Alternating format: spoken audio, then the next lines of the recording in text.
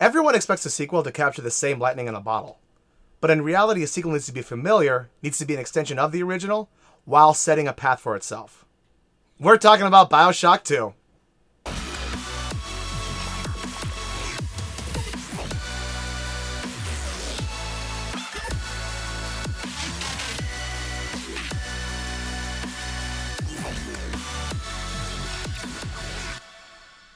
What's up, everybody, and welcome to 3VO, where we're all on the same team. I'm one of your hosts today, Jordan. And I'm the other host, Brendan.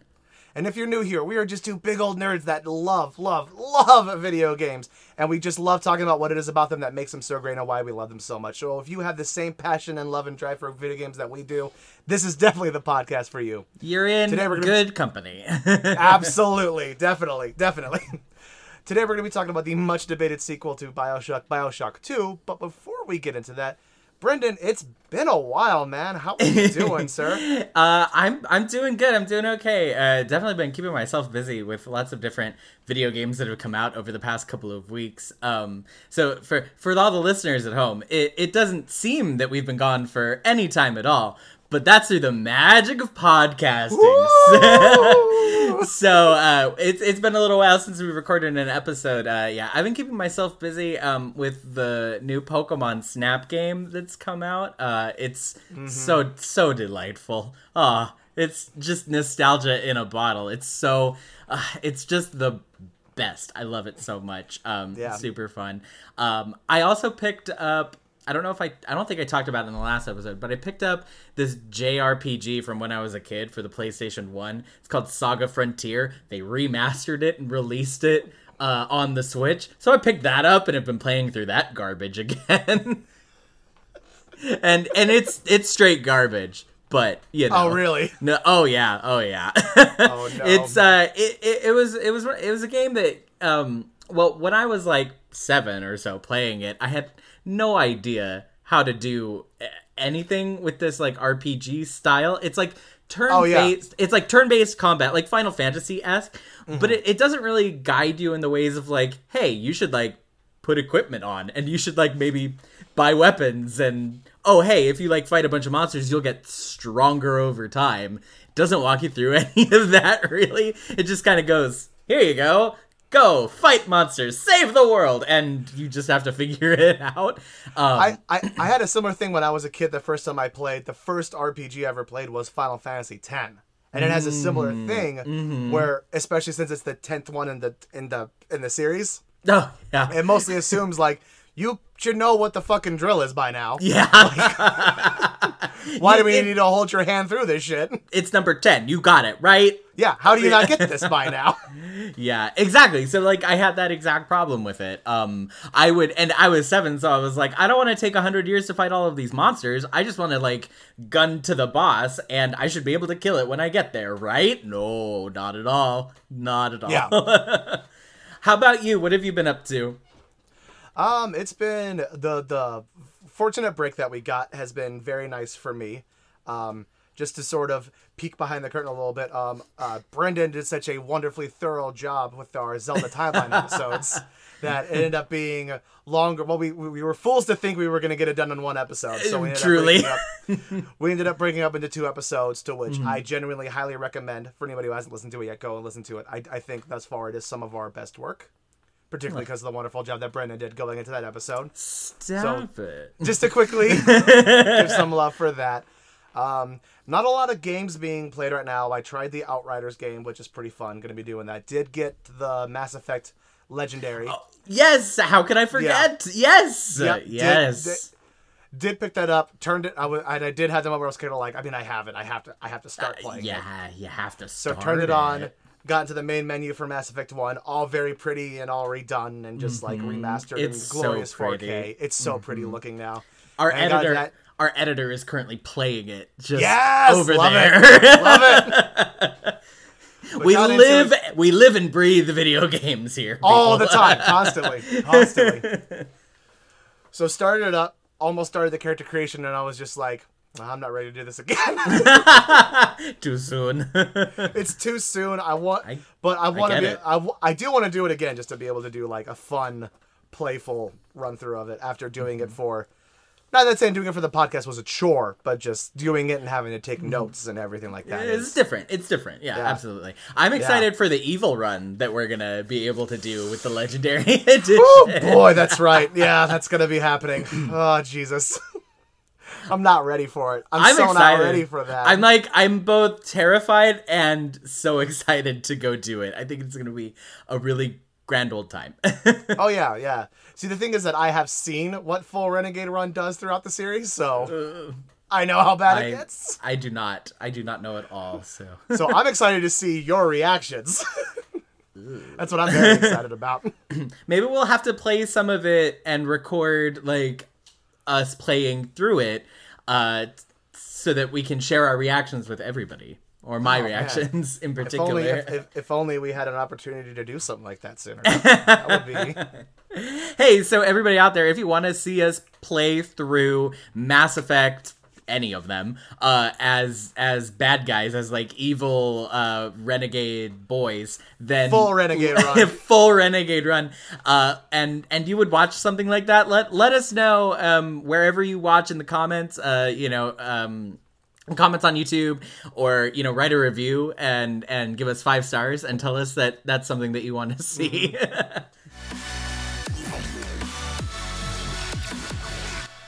All right, now that we've got all the pleasantries out of the way, we know what Brendan's been playing, we know all the side projects that I've been up to.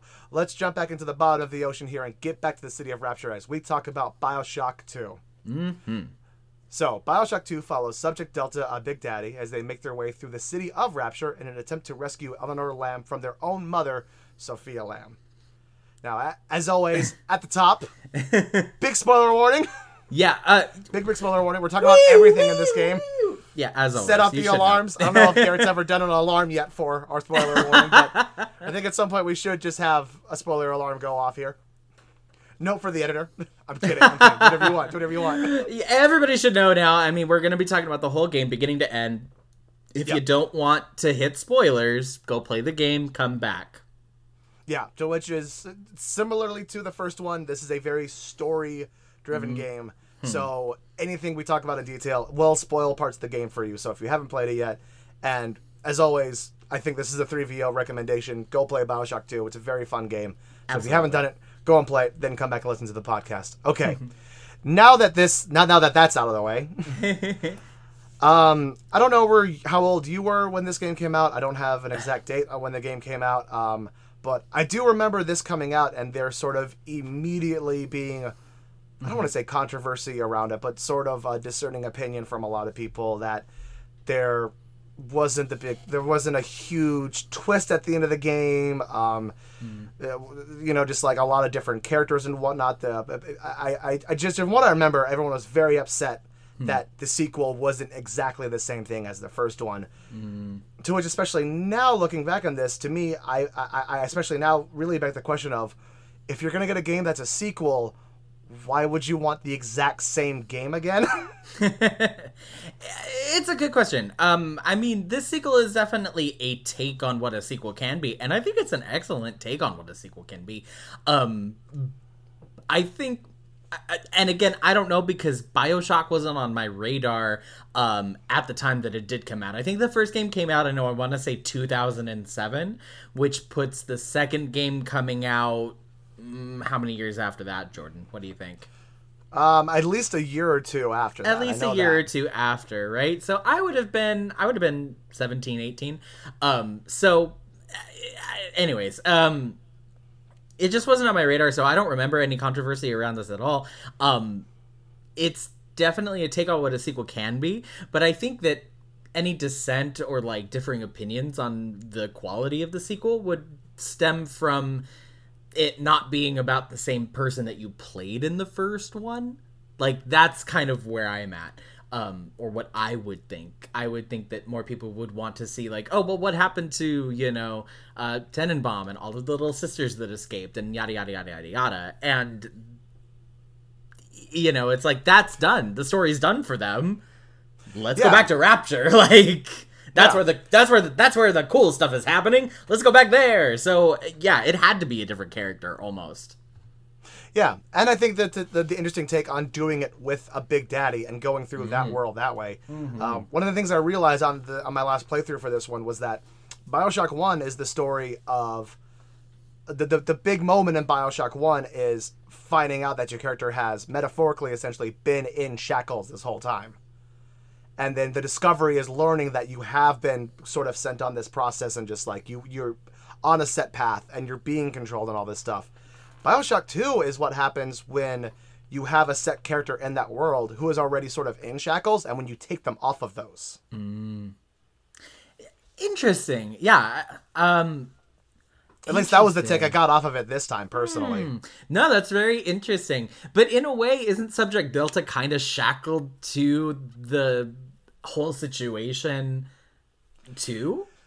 In a way, yes. But I think where the split kind of happens is that it's BioShock 1, and we talked about this in that episode. Go listen to our BioShock 1 episode if you want to hear more about this.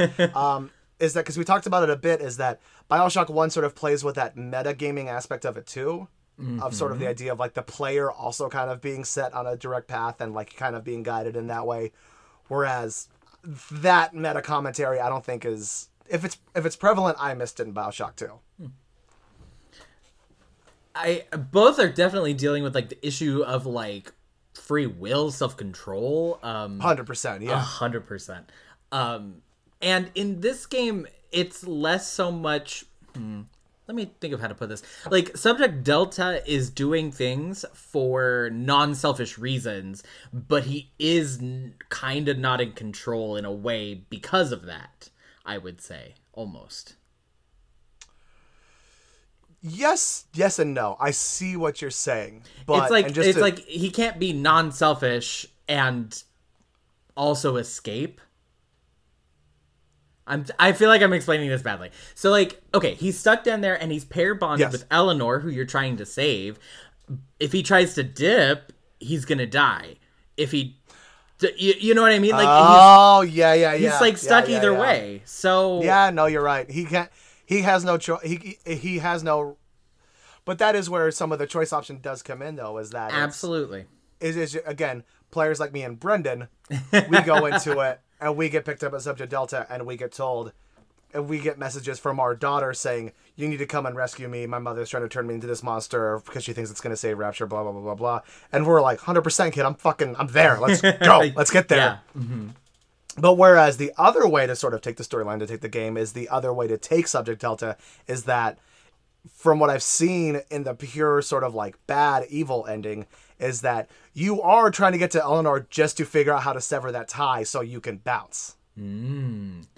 So it does kind of play with that a little bit. It's not quite as like cut and clear as that, but it does play with that a little bit. I do see what you're saying though. No matter what, you are sort of still strapped in for a ride as a player. You basically are. So why don't you speak a little bit on that, like what the major like choices are that you can make that affect things throughout the game. Yeah, so, and that's good too, because that touches into something else that I think is interesting, is that something the game got a lot of flack for when it first came out was that it's and obviously giving full credit to also clarify a little bit. Sorry, I'm all over the place on this one. My bad. So the original creator for BioShock, Ken Levine, was not involved in this game, other than as like essentially as like an executive producer credit at a certain point, And he has nothing against BioShock 2. He just kind of looked into it and like, I've told the story in Rapture that I wanted to tell.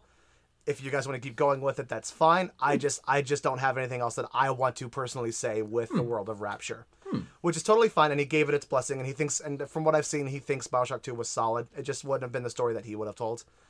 But it's a different creative team and a different writing team and whatnot. But it's sort of, something the game got a lot of flack for, to get to what my point was, is that it got a lot of flack when it first came out because it didn't, quote unquote, ask like the big metaphorical or like questions and whatnot that BioShock 1 has about like choice and like, you know, where and all this stuff, the tie-ins with like Andrew Ryan and sort of how it's the counterpoint for Ayn Rand and stuff like that. But something that the game does do, and it does need to be addressed, is that it does still ask some pretty big questions that tie into the game, is that what are some of the choices that a parent can make that do affect their offspring, essentially. Because as you go through the game, as you make choices, something you discover at the end is that Eleanor, the little sister that you're going to rescue as your main quest, is that she has been watching you, she's been observing you, and she's been changing herself based on the decisions that you've been making.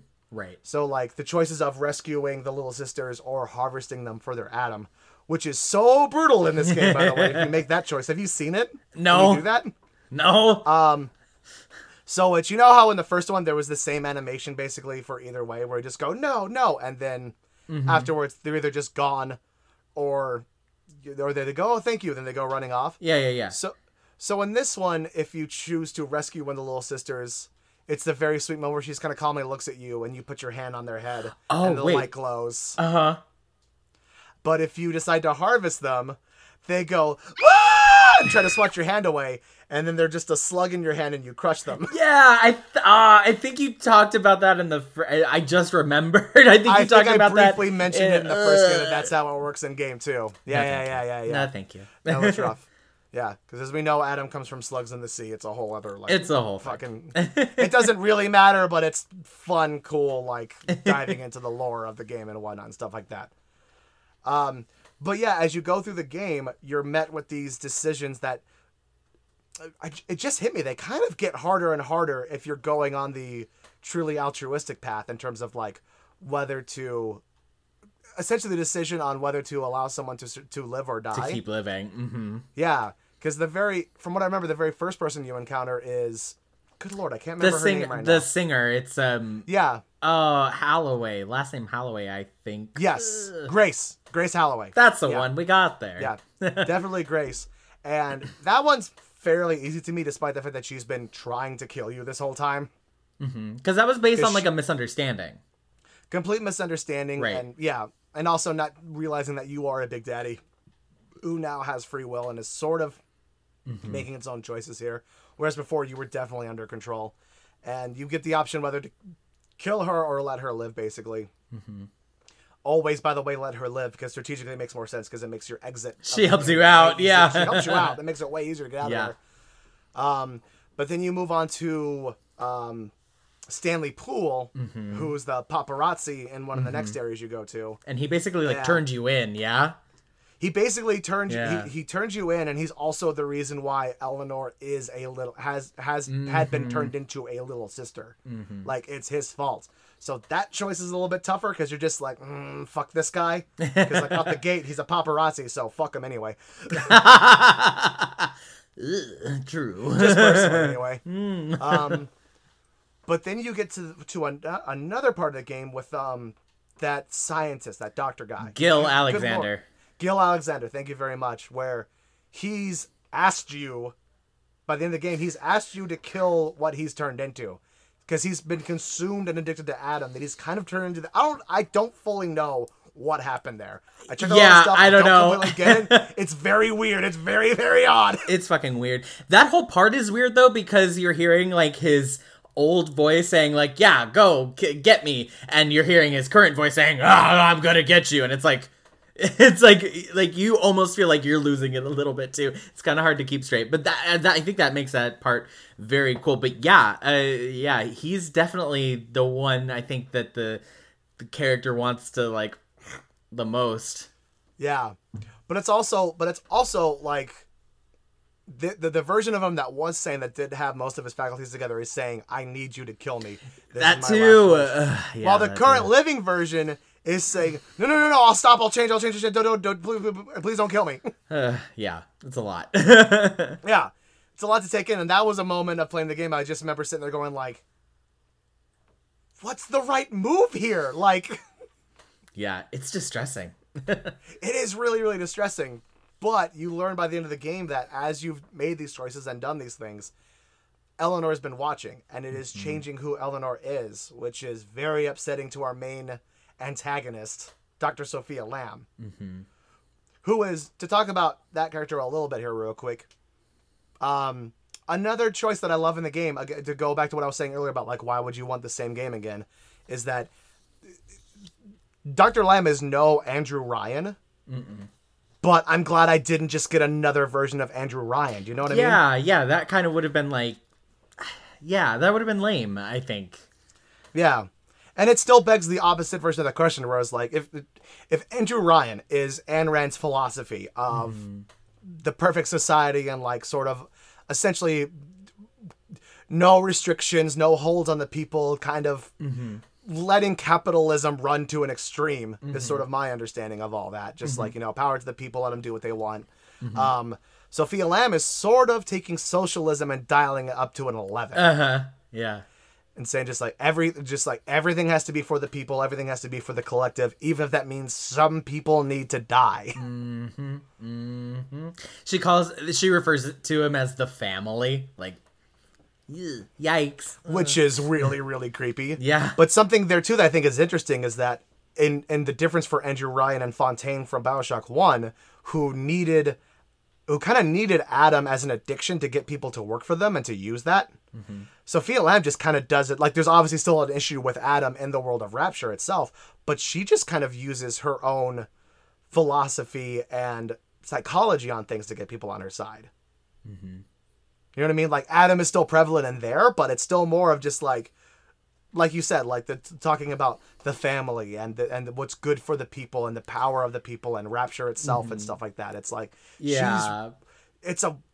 I think they kind of set up to be like, I don't want to say smarter than Andrew Ryan, but at least a little bit more clever in that sense.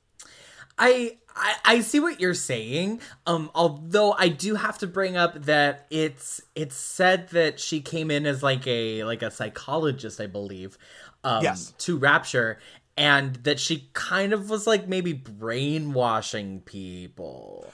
Oh, I'm not saying it's like okay, no. Okay. No. It's cult leader shit for sure. Okay. No. Yeah. I'm not like a Sophia Lamb sympathizer on this thing. I'm not trying to say like, okay, you know what, you really had some good points. No. Okay. No. Yeah. So, I think that they both use different kinds of like addiction to fuel the buy-in from people. Whereas Adam is like a physical kind of addiction. I would say that the like cult mentality, that like family mentality, is kind of another sort of addiction, more of a mental one or a psychological one that people bought into, and then that's how that got rolling. So they both, I feel like, used kind of just different media to get people to their side. Interesting. Or, like, okay, no, in. I agree with that. You see what I mean? Yeah. No, I think you're right. That's a good point. I like that. I like that too. But yeah, I'll always appreciate Dr. Lamb as a character. It's just, it's an interesting take on the world. That also feels like it fits well into Rapture. No, absolutely. Because that's a tough thing too, is making sure that when you add characters like this in a sequel, they got to make sure they feel right for that world. It also makes a lot of sense that, like, because we have all of the events of like Rapture in BioShock 1, it kind of makes sense that the society would be like, well, that didn't work, let's swing 100% the other way. Pretty much. Yeah. And if you pick up some of the stuff, like I said, I try to do my best to do a thorough job of going through this game. I missed so much shit because there's so much extra stuff. There's so much stuff. So much. But there's little snippets in the game that, like, when you pick up I can't remember what they're called now. The little recording device things. The recordings. The tape recorders. Just like the tape recorders. Yeah. But after you get that, but as you pick that stuff up, Andrew Ryan and Dr. Lamb are constantly butting heads at like the height of when Rapture was at its finest. So it does also do a good job of getting a sense that she has been in this world. We just didn't really hear about her in the last one. Which I think is interesting, because it could be chalked up to just like, well, we didn't mention her in BioShock 1 because obviously we didn't know about the character yet. We didn't know there was going to be a sequel, blah, blah, blah, blah, blah. But I also think it's an interesting idea to sort of see someone who would sort of see where this power struggle between Fontaine and then later Atlas and Andrew Ryan was coming in, and to see someone sort of like, I'm going to hang back and see how this plays out. And then to see that sort of gap in the power struggle after they both get taken out and go, now is where I slip in here. No, absolutely. So we've talked a lot about the characters and the things like that. And we've talked about how people like maybe didn't take too well to it. But what do you think that the sequel did to improve upon game one? Like mechanics wise, gameplay wise? Like what do you think it did like really well? Something I genuinely love in BioShock 2 is the introduction of dual wielding in a very BioShock way, because most of the time when you talk about dual wielding in a first-person shooter, it's just a character holding two guns. Which, don't get me wrong, I'm a Wolfenstein fan, I'm a Halo fan, I'm a big fan of that mechanic. But doing it in this one of having in one hand a gun or a drill, the drill's super fun too, by the way. I love using the drill in BioShock 2. Quite graphic. Oh my god, starting at one end of the map and then just like rushing like a mile into a splicer and just watching them smack against the wall. Oh, it's so good. But then having either a weapon in one hand and then your plasmids in the other hand is so satisfying. It's so much fun to play with that. And especially as you start to level up your plasmids. And just being able to sit there and just like blast fire at a dude as you're lighting him up with a machine gun or something like that. It's such a satisfying mechanic. And being able to stack them and stuff like that. Just like using the tornado trap. I don't know if you've done this, but you could set a tornado trap. And then like throw fire or lightning into it. Get out. Yeah, and then it'll launch them somewhere. The game doesn't tell you that. You have to figure it out on your own.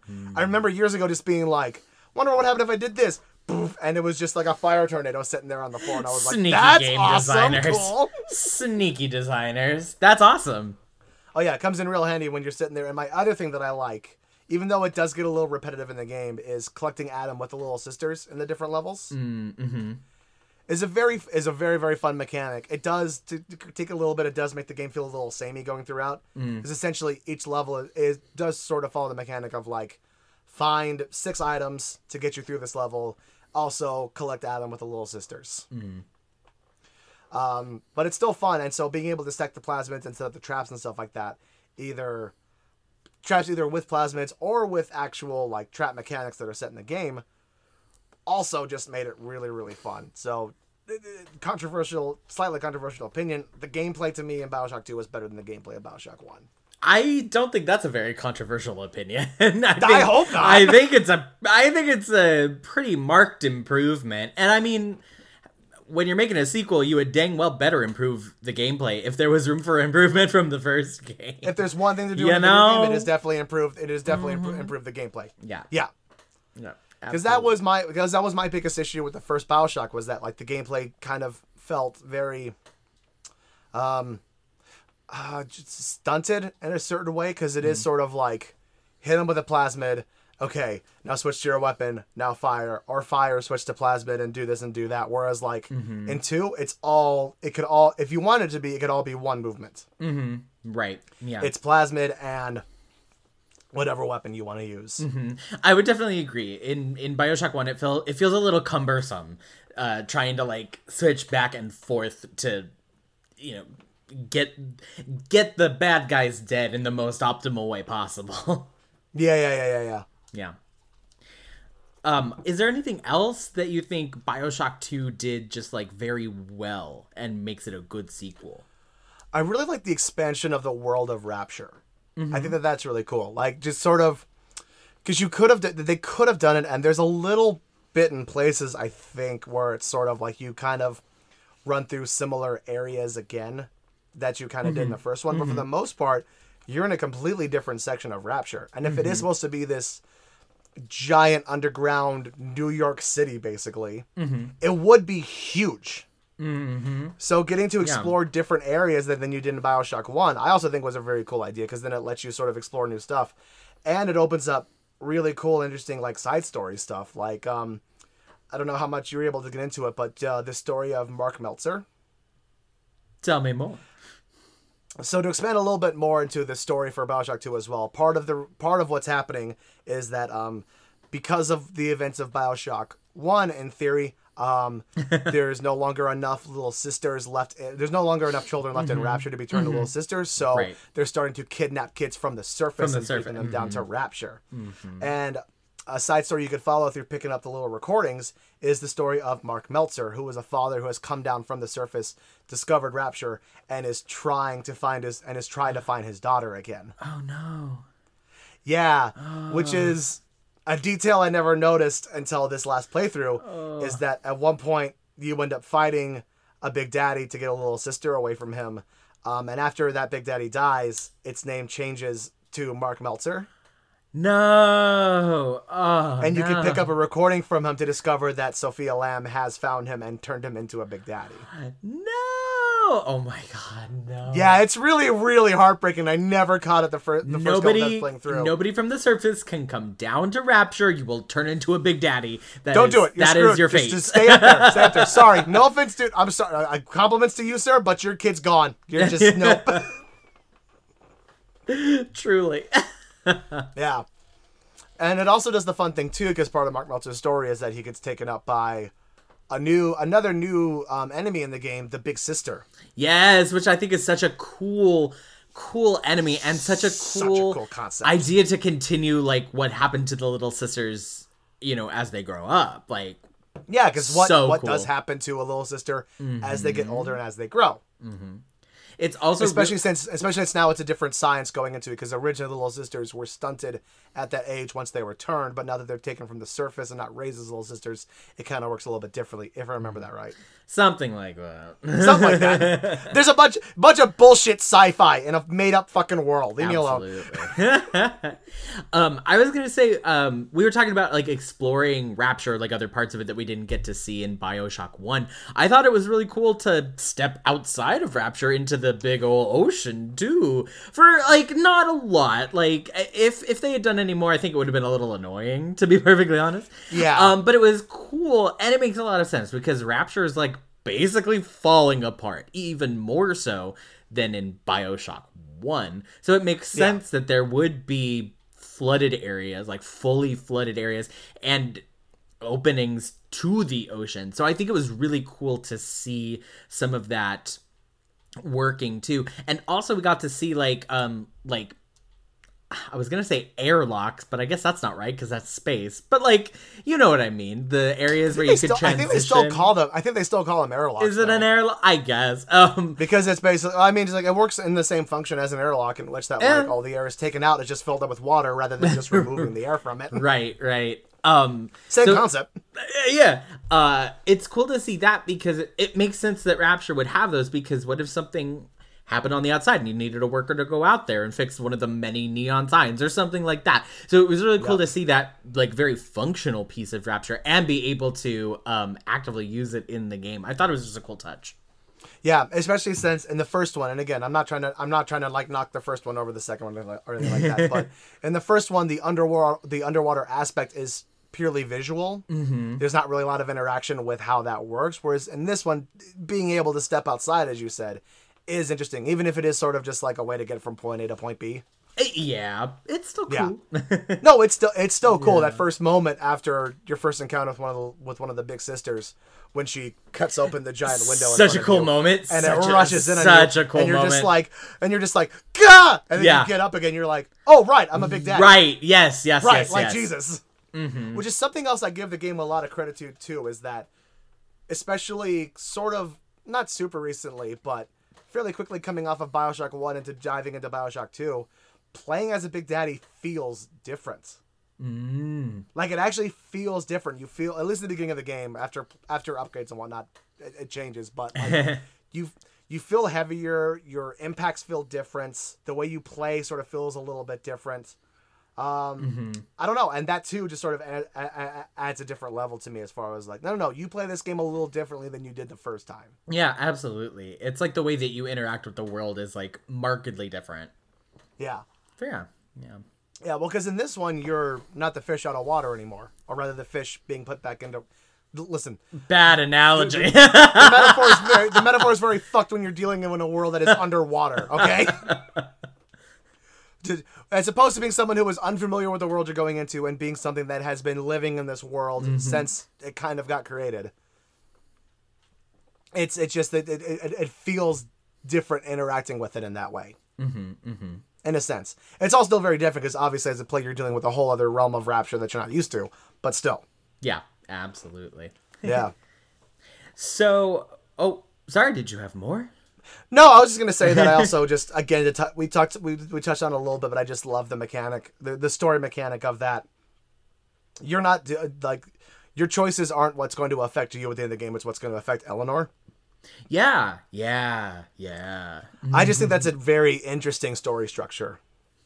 Yeah. Because normally with a game like this, where you have that sort of moral choice to it and whatnot, it's either BioShock 1, in which that it is affecting your main character's ending and how they're going to sort of be, how your character is sort of viewed in the world, which does happen in this too, but you don't normally see how your character choices affects a different character in the world. Mm-hmm. Yeah. And I just think that using it as a gameplay mechanic to sort of make the statement on what parenting really is, Ooh. I think is really, really interesting and cool. I mean, like, that's really what it's about. Absolutely. I think part of it too is, I think, at least from my perspective, maybe not everybody shares this opinion, but in my opinion, I think it's pretty evident from the onset of the game that, like, the main character, you're not gonna make it through. You know, like, yeah, you're not gonna get a happy ending. You know, like, I think that was pretty evident. Me too. Yeah. Just in the way, I mean, you basically get killed at the beginning. You're kind of on borrowed time. And then a rough start to a game. How do we not even go over that? We just glossed over the fact that you are forced as a Big Daddy to shoot yourself in the head. It's not cute. It's not. Yeah. And then in the middle of the game, like towards the end, you kind of almost die again. So I think it's heavily hinted at and pretty evident that the main character is not going to make it through. But to still be compelled to, like, you know, make good choices is really important. And I think that through Eleanor, you know, you kind of get, like, this vicarious happy ending, well, or bad ending, depending on how you play the game. You know, through Eleanor. And I think that's really cool. So we're kind of heading to our discussion about the ending. Do you want to kind of jump into that? We should go into that. So, and you kind of hinted at a big moment that I really, really like, is, again, the whole game is you trying to make your way as this Big Daddy to Eleanor, to try to rescue her from her own mother by the end of the game. And one of the last things that happens before you get to her is that you kind of basically you discover that Dr. Lamb knows about what's been going on between you and Eleanor. She knows that she's made contact with you as a Big Daddy and has been sort of helping you throughout your journey and giving you hints on, like, what's been going on in Rapture and whatnot. Mm-hmm. And Dr. Lamb, again, we've kind of glossed over a little bit, has essentially been raising Eleanor to be Rapture's big savior. I don't totally remember exactly what all the details are. So, yeah, they were trying to make her into they called her the first utopian by pumping all of the Adam from, like, Rapture's intellectual elite into her. Somehow she would, like, gain all of their brains, basically. And then they were also going to, like, brainwash her in the way that Jack from BioShock 1, the main character in BioShock 1, was brainwashed, so that she, like, didn't act altruistically or pragmatically at all. So she was just, like, they called her the first utopian because she would be completely selfless, have no free will, and also be, like, super intelligent and hold all of the memories of Rapture. So, like, some fucking bonkers stuff. Yeah. Despite the fact that they did sort of use the Gil, as we talked about it before, as sort of an experimental version of that, and we saw how badly that idea fucking went, but they were still like, bad. Nah, it'll work with her. She'll be fine. Yeah. But literally as you get on the other side of the glass from Eleanor, you see that Dr. Lamb is sitting in the room with her, and rather than letting you come in and change this girl's fates, Dr. Lamb opts that it's a better option to kill her own daughter, basically, to stop you from getting to her. So you watch her smother Eleanor with a pillow. That sort of severs your direct connection with her. But Dr. Lamb can't just let you die because she knows that you'll just come back elsewhere through the way that, like, the Vita chambers. Right, through the Vita chambers. Mm-hmm. And as you are still a piece of Rapture, that's how that mechanic will work within the world and whatnot. But you come to, and you are essentially taken on a journey as a different little as a little sister. Another interesting way to explore the world. I would do a whole survival horror game just exploring the world of Rapture as a little sister kind of on her own. I don't know. It'd be tense. It'd be fucking rough, but I think it would be a cool game. I think it'd be a really cool game. So weird. I mean, it was so cool. So getting the ability to take control of a little sister, even for just like a little bit, was cool. But then when you see Rapture through the little sister filter, it was just like, oh, yikes. Because it's all like pretty and Victorian and like there's rose petals everywhere instead of blood. And there's like no dead bodies. They're angels and they have like wings around them. And I was like, which is cool because that's what they've always referred to them as through the games, is that they're angels. Exactly. It was very cool and also very horrific. Oh, incredibly daunting. Yeah. Incredibly rough. Yeah. Yeah.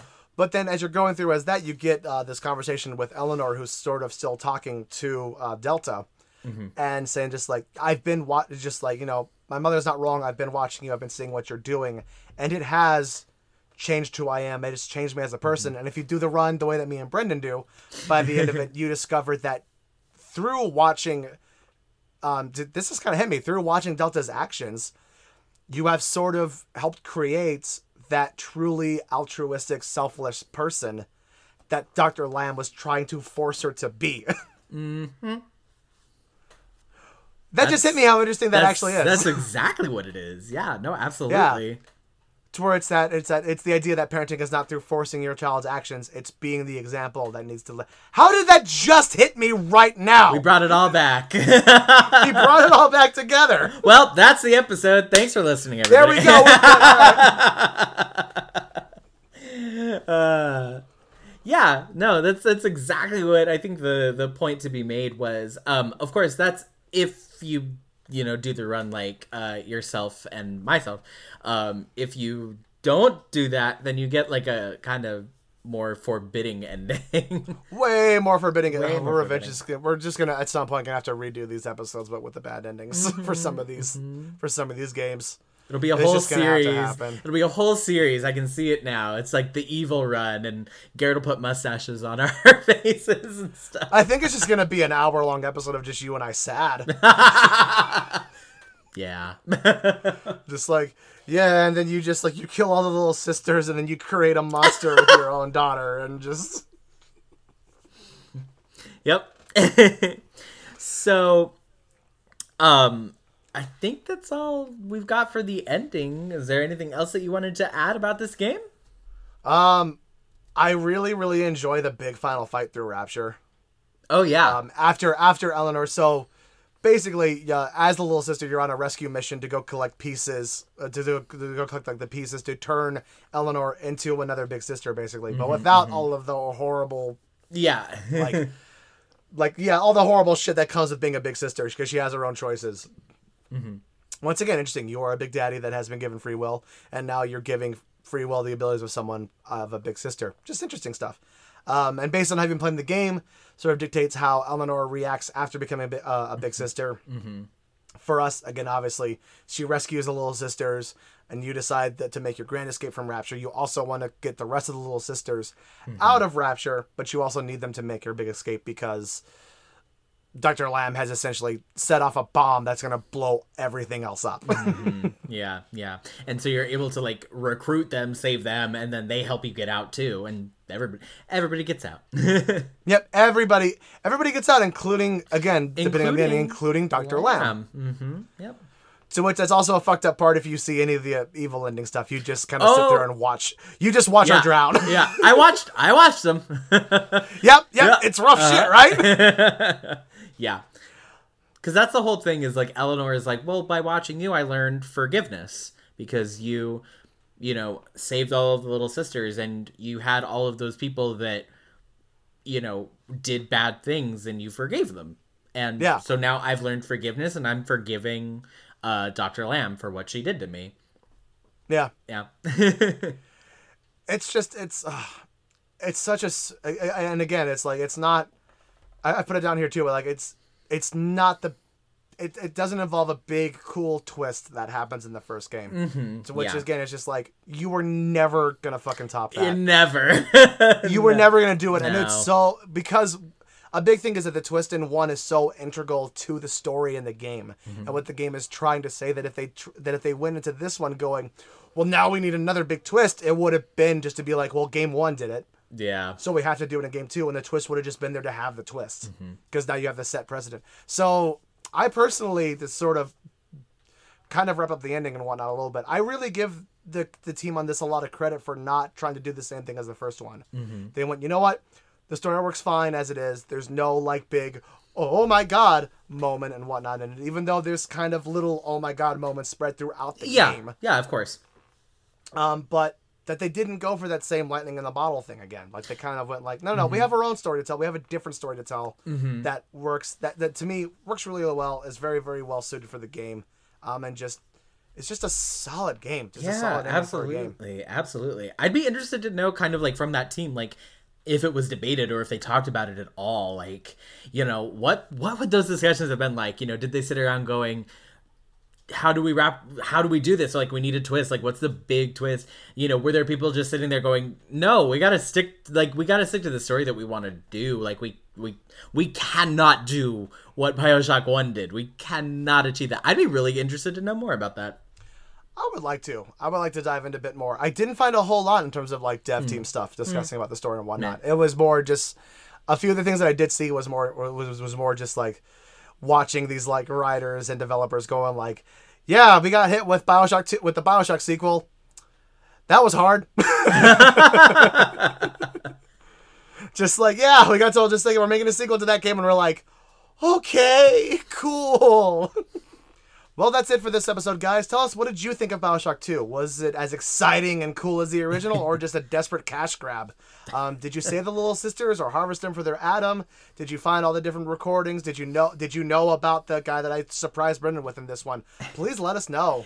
And if you have any ideas for future discussions for our show, you can send us an email at 3vopodcastteam@gmail.com, and you can give us your ideas. You can also find us on Facebook, Twitter, and Instagram at 3VO Podcast. Make sure to comment, like, and subscribe. It really makes a difference. Leave us a review on, Apple Podcasts, Spotify.